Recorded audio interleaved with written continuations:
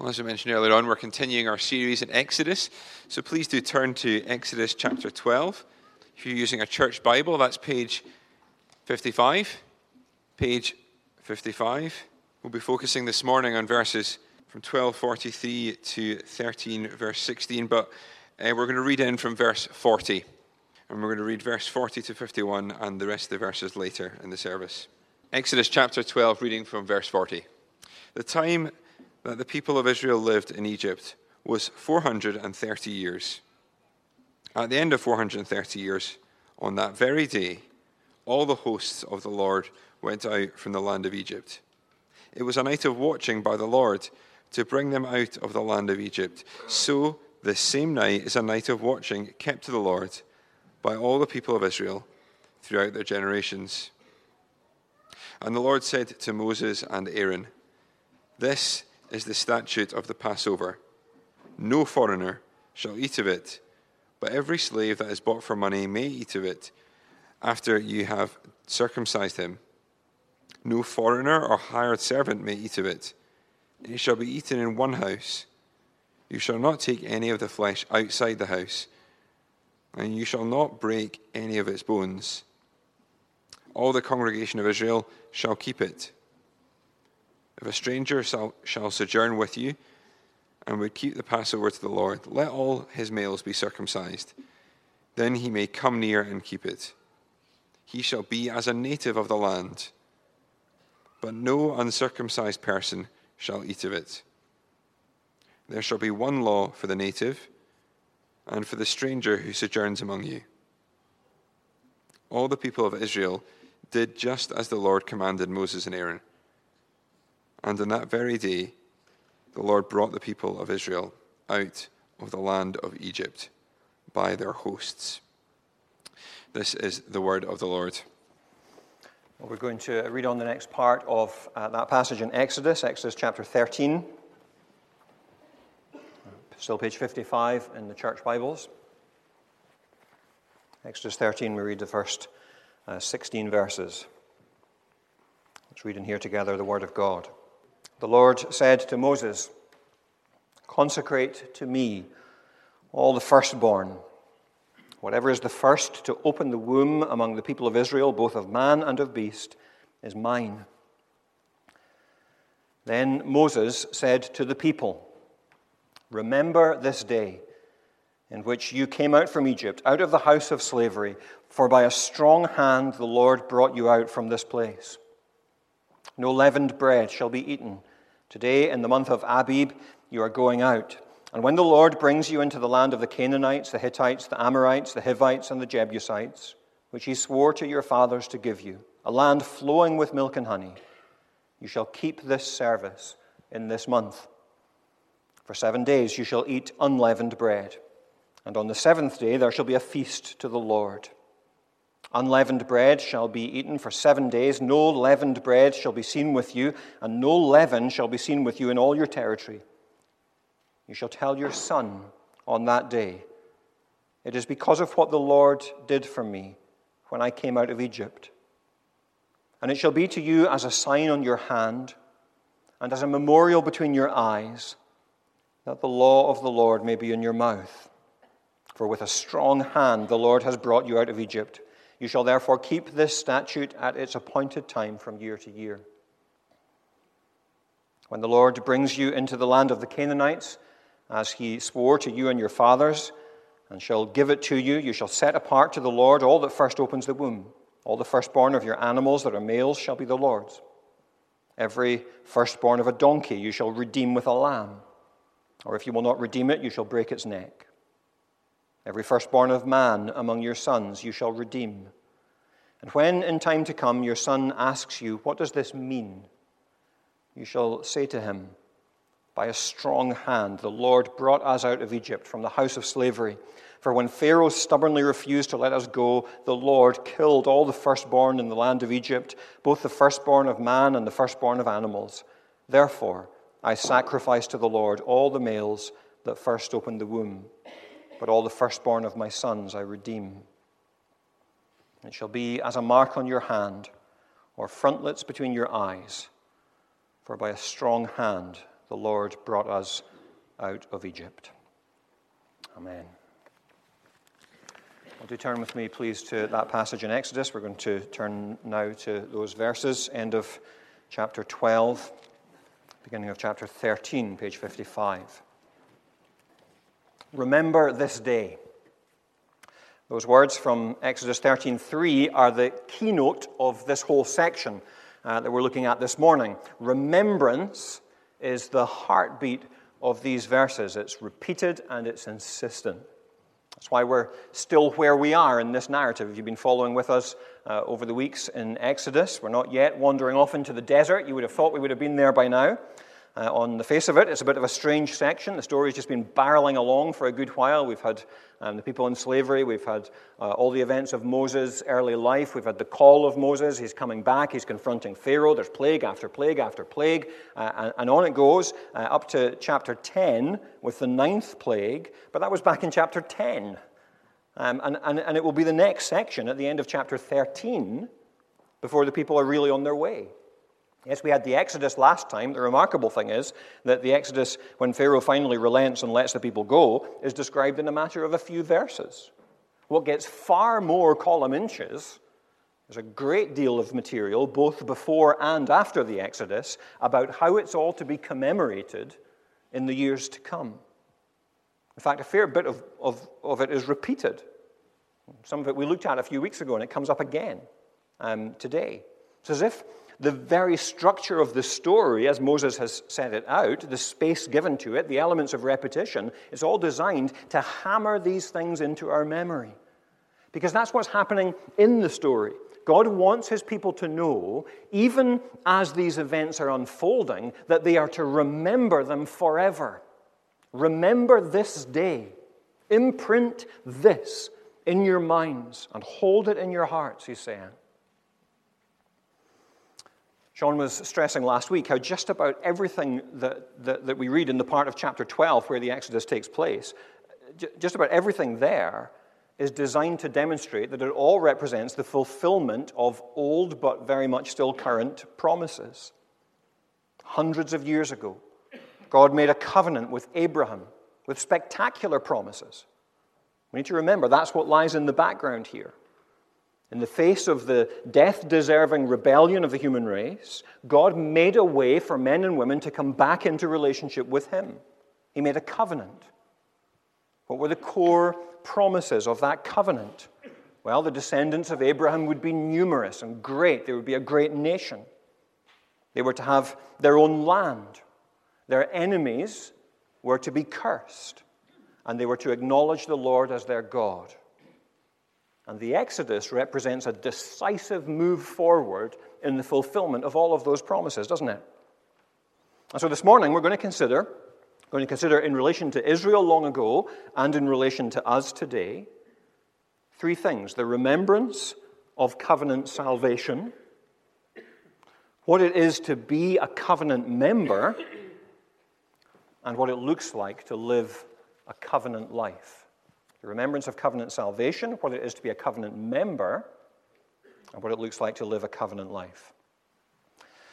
When I was growing up, my sister used to watch Anne of Green Gables on VHS video. If you're in Generate, I'll explain to you later what a VHS video is.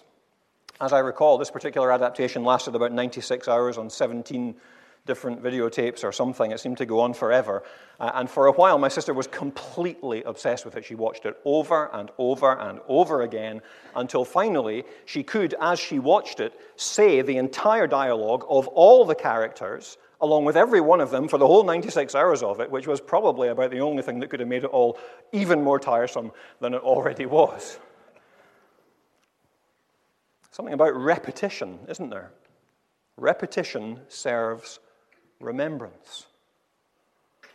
Advertisers know this. You see the same adverts over and over and over again. They don't even need to be particularly good. They can even be immensely irritating as long as you remember. Go compare.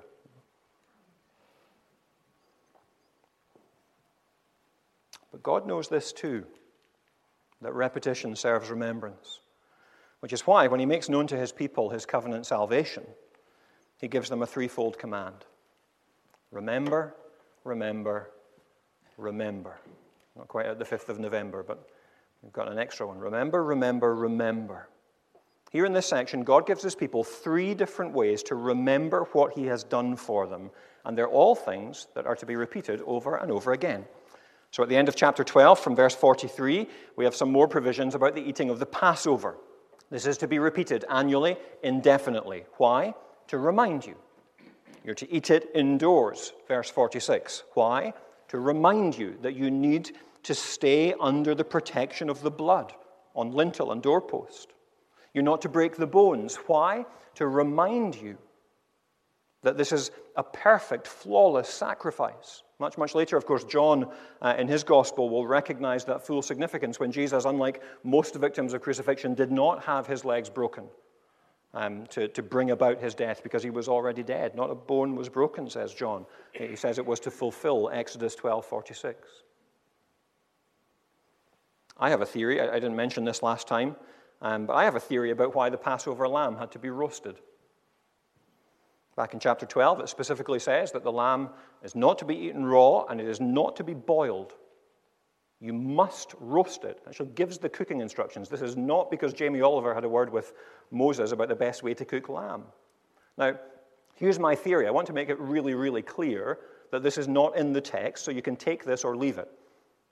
But here's my theory. What is one of the most powerful organs of memory in the human body? It's the nose.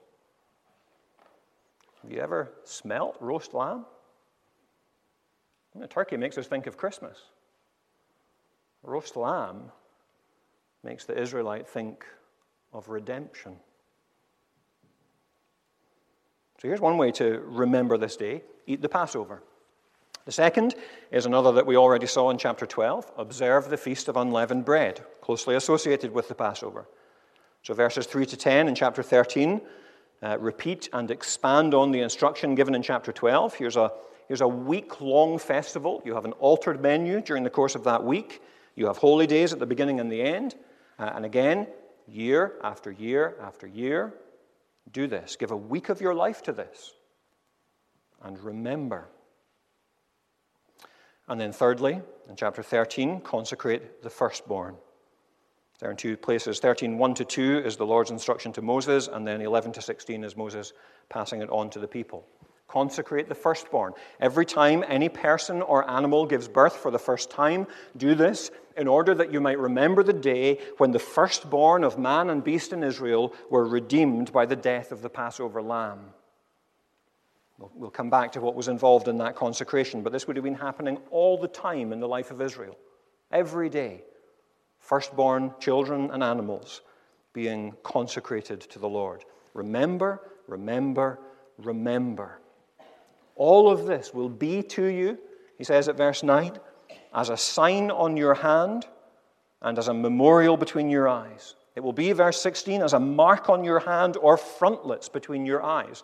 These and other verses, you may be aware, are the basis for the practice which continues in Orthodox Judaism to this day of wearing what we call phylacteries or tefillin at weekday morning prayers, little leather boxes containing scrolls, curled up scrolls, with these and other Bible verses on them. There's one worn on the forehead. You maybe remember seeing that in pictures, a little black box that sits here. And there's one worn on the arm. Straps go around the finger and then up the arm, and it holds it here. So one on here, as if guarding the thoughts. One on here, on the inside of the arm, close to the heart. I guess you can see the symbolism of that, but to be honest, it kind of misses the point of this passage, doesn't it? Because Exodus, God doesn't tell his people to remember the Exodus by putting Bible verses on parts of their body. He says the Passover is to be that to you. The Feast of Unleavened Bread is to serve that function. The consecration of the firstborn is to bring this remembrance. These things embedded in the life of God's people and observed repeatedly are to serve as reminders. And then, of course, this remembrance, furthermore, is to be passed on through the generations. We saw that a few weeks ago in relation to Passover. Back in chapter 12, verse 26, we have children asking, what does this Passover mean? And the parents are to explain its significance, and then those children in time will do the same with their own children. And now, in relation to the Feast of Unleavened Bread, look at chapter 13, verse 8. You shall tell your son on that day, it is because of what the Lord did for me when I came out of Egypt. Again, passing on one generation to the next. Consecration of the firstborn. Look at chapter 13, verse 14. In time to come, your son will ask you what this means. You shall say to him, by a strong hand the Lord brought us out of Egypt from the house of slavery. For when Pharaoh stubbornly refused to let us go, the Lord killed all the firstborn in the land of Egypt, of man and of animals. Therefore, I sacrifice to the Lord all the males that first opened the womb, but all the firstborn of my sons I redeem. So you have this constant pattern of remembrance and explanation and passing on. In a sense, it all amounts to one thing. When children ask the question, what does all of this mean? The answer essentially is, let me tell you who you are. That's what it amounts to. Let me tell you who you are. Something which is then explained in the language of covenant salvation. This is to shape your whole worldview, your whole self-identity, your whole understanding of who God is and who you are. As I mentioned a few weeks ago, it's critically important that Christians today follow that same pattern. Building into our lives the remembrance of the covenant salvation that is ours in the gospel, we should be so ordering our lives as to be reminded continually of the gospel of Christ crucified and risen. There's a reason for regular patterns of church, Bible, prayer, fellowship. These disciplines that we have in our lives, these things are crucial because we are forgetful. When we don't put these things before ourselves, we forget them. And when our children ask why, we respond, let me tell you who you are. And we explain it in the language of covenant salvation. Long ago, God promised that he would save a people for himself. The whole world just full of sinners. God said, I will save a people for myself, and you, my child, you are a part of that people. This is your privilege. By God's grace alone, you belong to that people. And so we call on our children to embrace the covenant promises and to live in the light of them. So there's a kind of overview, if you like, of this section. Remember, remember, remember. I want to focus in on a couple of parts of it. Verses 43 to 49 in chapter 12 give us some more regulations for the Passover. And they show that participation in the Passover is an indication of covenant membership. And they seek to demonstrate that covenant membership must be a matter of true faith and not false assurance. We have some crystal clear teaching here, don't we, that this is a meal for Israelites. This is a meal for covenant members, for those brought into relationship with God through his covenant of grace. We begin with the presumption that no foreigner shall eat of it, verse 43, and neither shall a temporary hired servant. They're not Israelites. Why is that? Is it because God is racist? No. Is it because he's narrow-minded? No. They're simply not those who were redeemed by the Passover lamb. Since this is a meal that signifies fellowship within God's people, and ultimately fellowship with God himself, it should only be eaten by those who have been brought into restored fellowship with him. It makes no sense, does it, for someone who knows nothing of the grace of salvation to participate in a meal that celebrates salvation. That would only breed a false assurance of God's favor. Oh, I've come along, I've taken the Passover, I'm okay.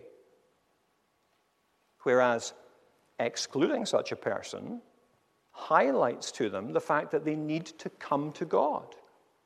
They need to put their trust in him. And here in these same verses, it's immediately made crystal clear that anyone can take part in this covenant meal if they first embrace covenant membership.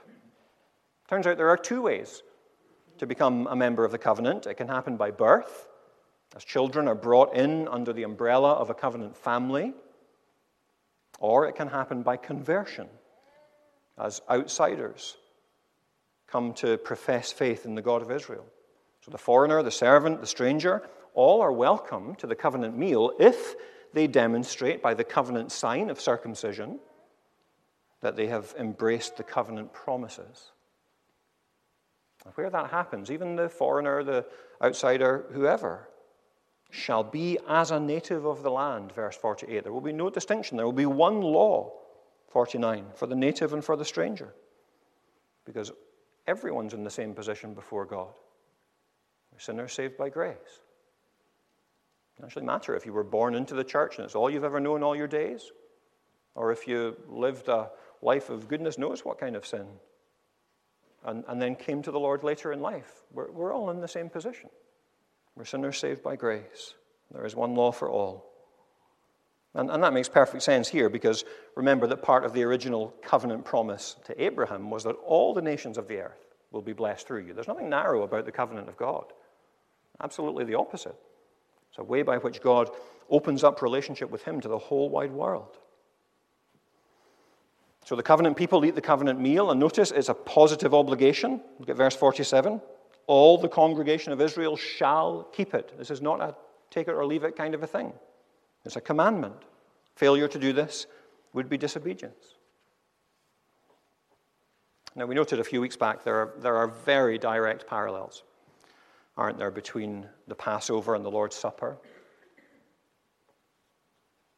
The Lord's Supper is a fulfillment of the Passover. It was at a Passover meal that Jesus took bread and said, "This is my body."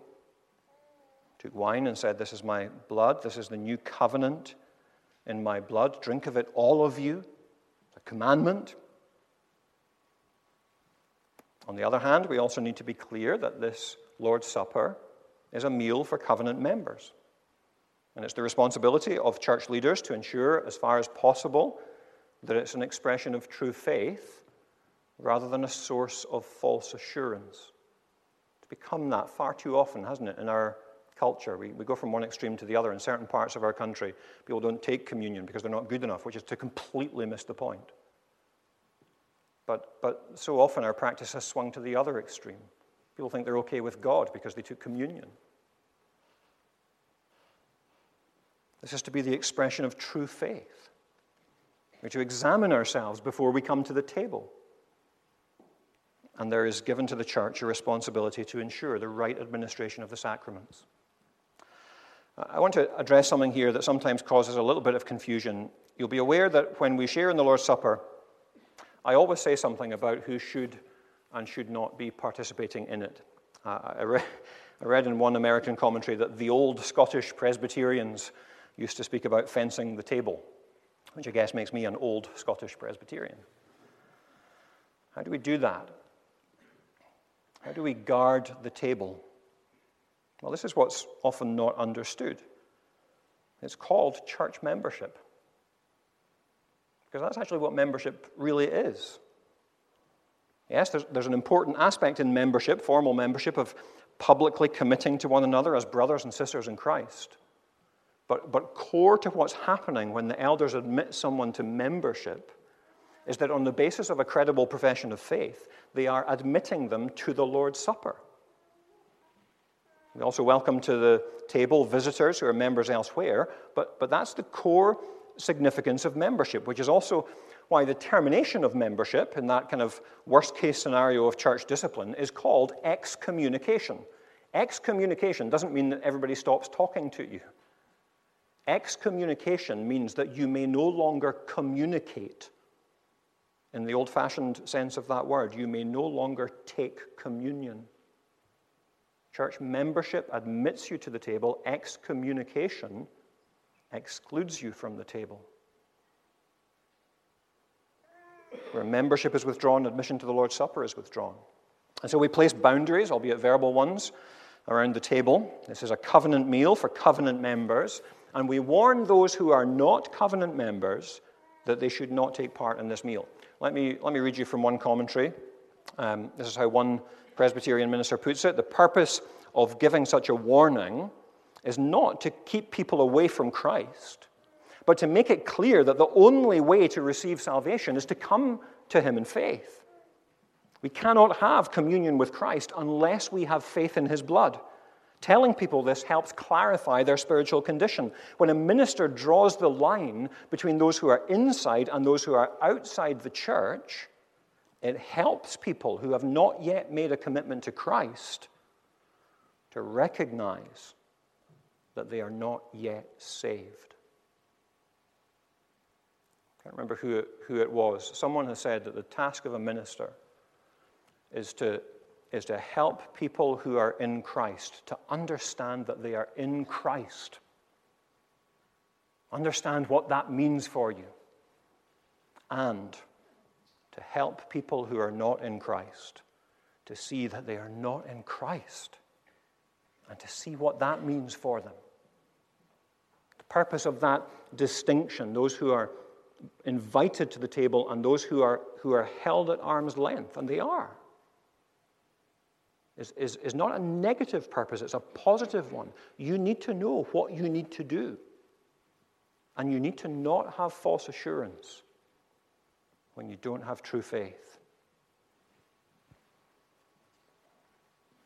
Exodus 12 reminds us that these covenant meals are for believers, but it also reminds us that all people everywhere are invited to repent and believe, to come to know the blessings of the covenant, and then to receive this precious covenant sign, because that's what it is. We don't have time to do justice to it. We'll talk about it just a little bit when we come to the Lord's Supper later, but we must learn to approach it as a treasured privilege. Here is something that we do, and we do it repeatedly, and we explain what we're doing, and all of this so that the glorious good news of the gospel will be imprinted on our minds and in our hearts. Will be held close to us. Baptism does this too, even if your baptism was a long time ago. May baptism and the Lord's Supper be to you as if the things of the gospel were written across your forehead every morning when you look in the bathroom mirror. May they be to you as if the things of the gospel were written on your hand every time you see your own hand during the day. These things serve us to bring remembrance. Through them we remember Christ. We remember all that is ours in him, and we remember the day when at Calvary our sins were placed on him and he bore them away forever. Just picture him there at Calvary saying to you, remember this day. Picture him before the empty tomb and all the glory of his resurrection. Remember this day. So organize your life as to bring these things to remembrance. So important. Covenant membership is a glorious privilege, and the covenant signs are glorious gifts. But there's one last great emphasis in these verses that I want to finish with. We've seen the covenant salvation that God provided. We've in the Exodus and then ultimately in Christ. We've seen the covenant membership, by which we take hold of the promises of God and commemorate his saving acts, Passover and Lord's Supper. And now we see the covenant life to which God calls us as his people, in which he says to us, you belong to me. I'm going to jump over the Feast of Unleavened Bread because we looked at it the last time. I'm going to turn to the section on the consecration of the firstborn. So the instruction comes to Moses, 13, 1-2, and then he passes it on. We get more detail of it in verses 11 to 16. I said earlier that repetition serves remembrance. If you want the whole sermon in 6 words, here it is. Repetition serves remembrance. Remembrance serves reverence. Remembrance serves reverence. The whole point of remembrance is that we might keep covenant with God. God doesn't give his people all these reminders just to preserve wonderful memories in the past so that Israelites in their dotage can, sit in their armchair before the fire, cradling the grandchildren and thinking about all the great things of days long gone. Do these things so that your salvation might be forever on your mind and forever on your heart, and, 13 verse 9, forever on your lips. To have the law of God in your mouth or on your lips means that it's being regularly remembered and spoken of and obeyed. And I think the consecration of the firstborn does have a particular significance in this. To consecrate means to set apart as holy. Holy means belonging to God. So something is being set apart as belonging completely to God. The practice was that the firstborn males of animals suitable for sacrifice were sacrificed. They would be the Lord's, it says. That's a way of saying they were killed in sacrifice before the Lord. Certain other animals, like donkeys, did you wonder why the donkey got a special mention in this text? Certain other animals, like donkeys, were considered unclean and therefore unsuitable for sacrifice. And so if you had a donkey, then you had to bring a lamb in place of the donkey. And then your children come into the same category as the donkeys. They also need to be redeemed. The end of verse 13, we're not actually told how the children were redeemed. We think later it became a payment of money, but possibly a lamb also offered in their place at this stage. All of this did two things. It reminded the people that everything belongs to God because he's the creator of all. God must be recognized as the giver of life and of every good gift. And just as you would bring the first and best of your harvest or your livestock to the Lord to acknowledge that he has given to you all that you have, so you should bring the first of your children to be specially consecrated to him. So by creation, God owns all that you have. But secondly, of course, this is a reminder of the redemption of the firstborn son on the night of Passover. Apart from the Passover lamb sacrificed, the firstborn sons of Israel would have died when the 10th plague came. But God made a way through the shedding of sacrificial blood to redeem them. And for these reasons, the firstborn sons were set apart for God. Do you remember near the beginning of Luke's gospel, Jesus is born in Bethlehem, and his parents take him from Bethlehem to Jerusalem. It's in Luke 2. It's the section where they meet Simeon and they meet Anna. It's a lovely section. They meet them at the temple. Why did they take Jesus to the temple? Luke says, they brought him up to Jerusalem to present him to the Lord, as it is written in the law of the Lord. Every male who first opens the womb shall be called holy to the Lord. They brought Jesus himself to the temple in obedience to Exodus 13. Now let me return to the question that we started with. Why is there such a strong and long emphasis on this here? Why interrupt this narrative of dramatic rescue, urgent departure from Egypt? It's all happening just like this. But Moses, as he's telling the story, just hits pause. Gives us a huge bit of narrative before, huge bit of narrative afterwards. Why all of this? Because this section is a crucial hinge. We're seeing here a principle which will be, it will find its outworking in the whole of the rest of the book of Exodus and a great deal more beyond as well, but it's being hammered home here. This is the principle. You belong to God. Simple as that. You belong to God. What we are not to conclude from the consecration of the firstborn is that God gets the firstborn and then he's had his lot and we've got the rest. No, the firstborn in these cultures had a particular significance. And the point of consecrating the firstborn is that it symbolizes that God owns everything. We acknowledge that all things come from him. He's saying to his people, you belong to me. Remember this, by creation and now by redemption also. I own you twice over. You belong to me. You're mine. And what we need to see is that our creation by God and our redemption by God have enormous consequences for our everyday lives. Israelites, what was the purpose of your redemption from Egypt?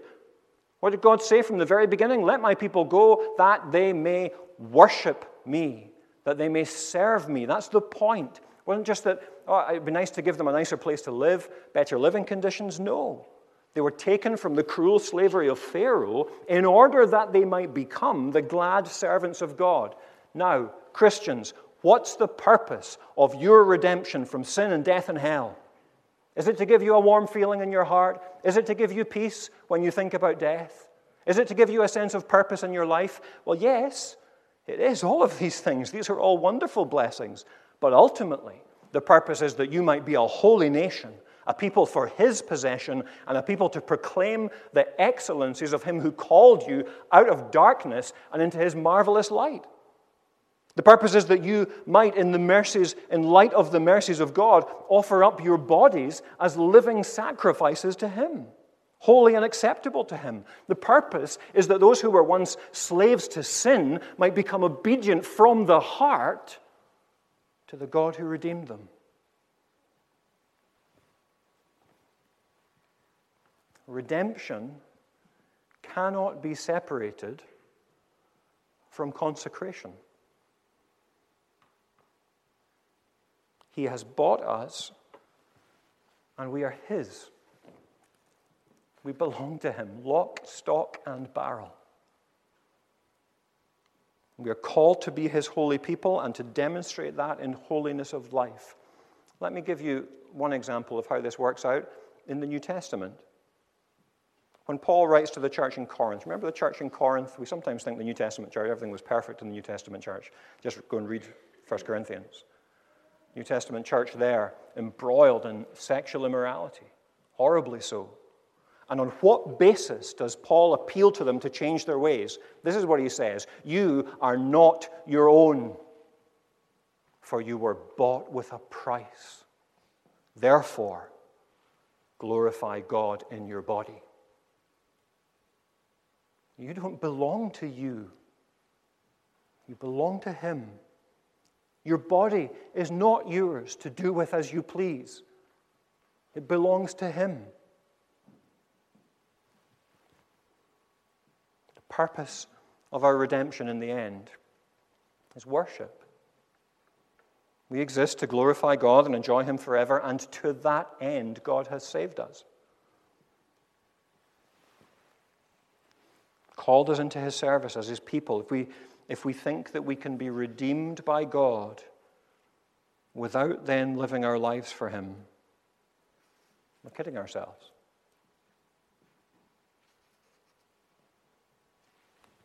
We all need to hear that, but let me say that especially to the teenagers amongst us. You're in Generate. Because your battle is hard. Okay, I know this. Your battle is hard. But you need to hear this. You need to hear now the call to holiness of life. Holiness is not something for adults. Holiness is not something for old people. Holiness is not something for ministers and missionaries and some kind of special class of other people out there. Holiness is for you. It's the calling on your life. And now is the time. Do not waste the years. Do not wander and waste half your life. Even if you later come back, just don't do it. Don't go there. You don't even know if you'll come back because your heart will harden. Exodus teaches us nothing else. It teaches us that. Decide now. This is going to be all for Christ. Because that's what life is for. And that's what life is for if you're 11, or if you're 14, or if you're 16, or if you're 102. All of life for Christ. There are all sorts of practical applications to this. You know, you're at school, someone comes over to show you something on their phone, and you know perfectly well the kind of things that this lad looks at on his phone. What do you do at that point? I belong to Christ. I belong to Christ.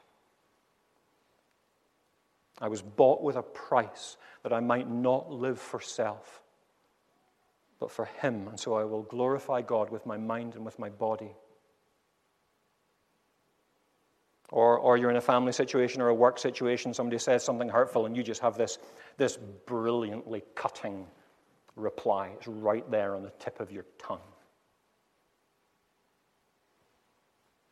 I belong to Christ. I am not my own. Or you face hard circumstances, family problems, illness, and you're tempted to distrust. You're just tempted to despair. I belong to Christ. It's no longer I who live, but Christ lives in me. And the life I now live in the flesh, I live by faith in the Son of God, who loved me and gave Himself for me. A deep understanding that we belong to God is what changes us. Nothing else does. One of our, what we call subordinate standards as a church, so underneath the Bible, always subject to the Bible, we have certain documents which we believe are helpful, like the Westminster Confession of Faith, but one of them is called the Heidelberg Catechism. It's a Reformation-era question and answer document produced in Germany in 1563. First question and answer serve as a summary of the whole thing. This is on the sheet there. I've also put it on the screen just so that you can follow this. It's on the sheet so that you can take it away. Question: what is your only comfort in life and in death?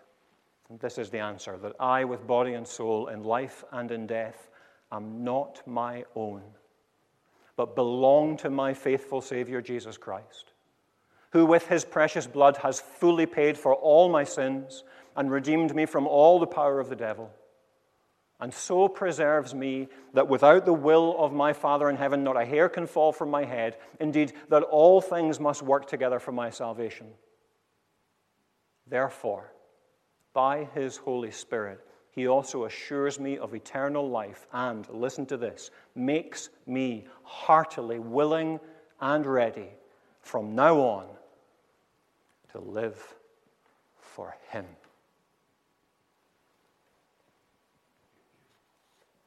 Where does that comfort and hope and new life come from? Only one place. Only on a hill outside Jerusalem one day, 2,000 years ago. And that's why Jesus gathered his people around a table. And he ate with them and he drank with them. And with earnest and solemn terms, he said to them, remember this day. Remember it forever. Until I come. Let's pray. Father God, we pray that you might, in your mercy towards us, in your grace, that you might do to us this rich and good work of imprinting upon our minds and our hearts that we belong to you. We belong to the one who formed us in love, who made each one of us, creating us unique, creating us to be who we are. We belong to you by right of creation. And now we belong to you by right of redemption. We are not our own. We have been bought, and bought with a terrible price. Father, imprint these things upon our hearts, we pray, and may we go from this place as those who belong to you. And may that not just be the fervor of a moment, but may it be the passion of a lifetime. We are yours, and we will live for you. Help us, we pray, to know and live by these things to your glory. And in Jesus' name we ask it. Amen.